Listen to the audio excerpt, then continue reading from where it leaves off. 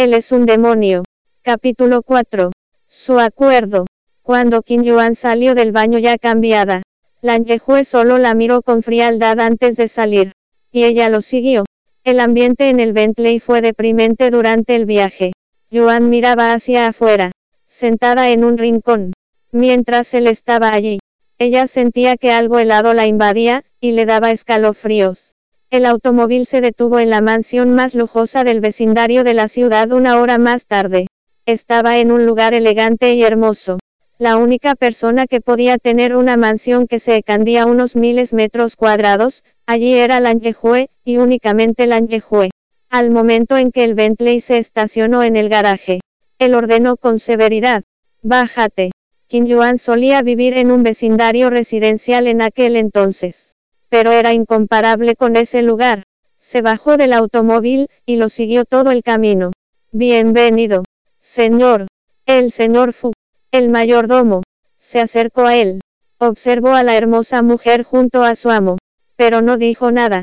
«Aquí tiene su café, señor».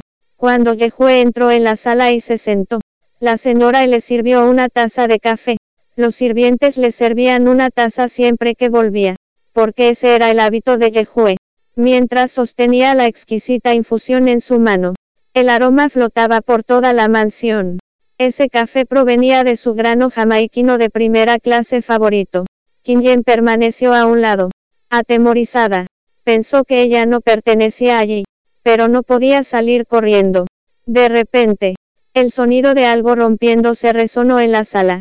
Y un momento después, la taza de café quedó hecha añicos. «Señor». Rápidamente la señora fue a limpiarla, pero Lan Yehue la detuvo. «Tú, ven aquí y limpia esto», señaló a Kim Yen. Y eso la tomó por sorpresa. «¿Qué ocurre, señorita Kim? ¿No quieres hacer esto?», se burló. Ella tenía que hacerlo, aunque no quisiera. Además, tampoco era que no lo hubiera hecho cuando vivía en la residencia Kim. Esa era una tarea sencilla para ella. Se inclinó y recogió los trozos de la vajilla de porcelana, antes de arrojarlos en el cesto de basura. Luego, tomó la franela de la señora y limpió el piso. Cuando la joven vio que los zapatos de él estaban sucios por el café, tomó algunas servilletas de la mesa, y los limpió con cuidado. Le preocupaba que la pateara, si estaba enojado. Así que lo hizo con cautela. Daba igual. Un hombre no mostraría piedad, si quería torturar a alguien. En especial, a alguien que detestaba. Lan Yehue la miró. ¿Quién si se humillaría a sí misma de esta forma? Esto es sorprendente. De repente, movió la pierna hacia atrás, y Kim Yuan levantó la vista para mirarlo. «¿Está insatisfecho?». Él le sujetó el mentón. «Quédate aquí de hoy en adelante. No des ni un paso fuera de este lugar sin mi permiso, y mantén todo ordenado. ¿Entendiste?». Lo dejó en claro.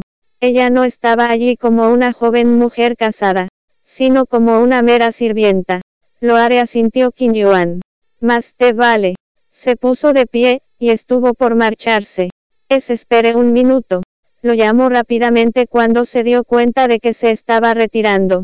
«Pregúntale al señor Fu, o a la señora si no entiendes algo». Lan Yehue detuvo sus pasos. No quería perder mucho tiempo con ella. «Número no es eso». Kim Yuan tiró de su mano. «Puedo hacer cualquier cosa que me pida, pero quiero ir a la universidad». «¿Ir a la universidad?». Yehue pensó que estaba bromeando. «¿Quieres ir a la universidad?». «Es una broma. Eres la jovencita de la familia Kim. Puedes tener lo que quieras. ¿Para qué necesitas la universidad? Y, de acuerdo a lo que he oído, no eres exactamente una estudiante modelo».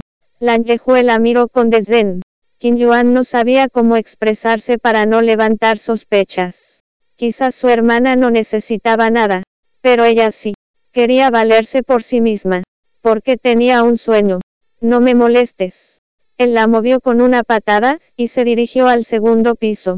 Señor Lan. No podía darse por vencida así como así.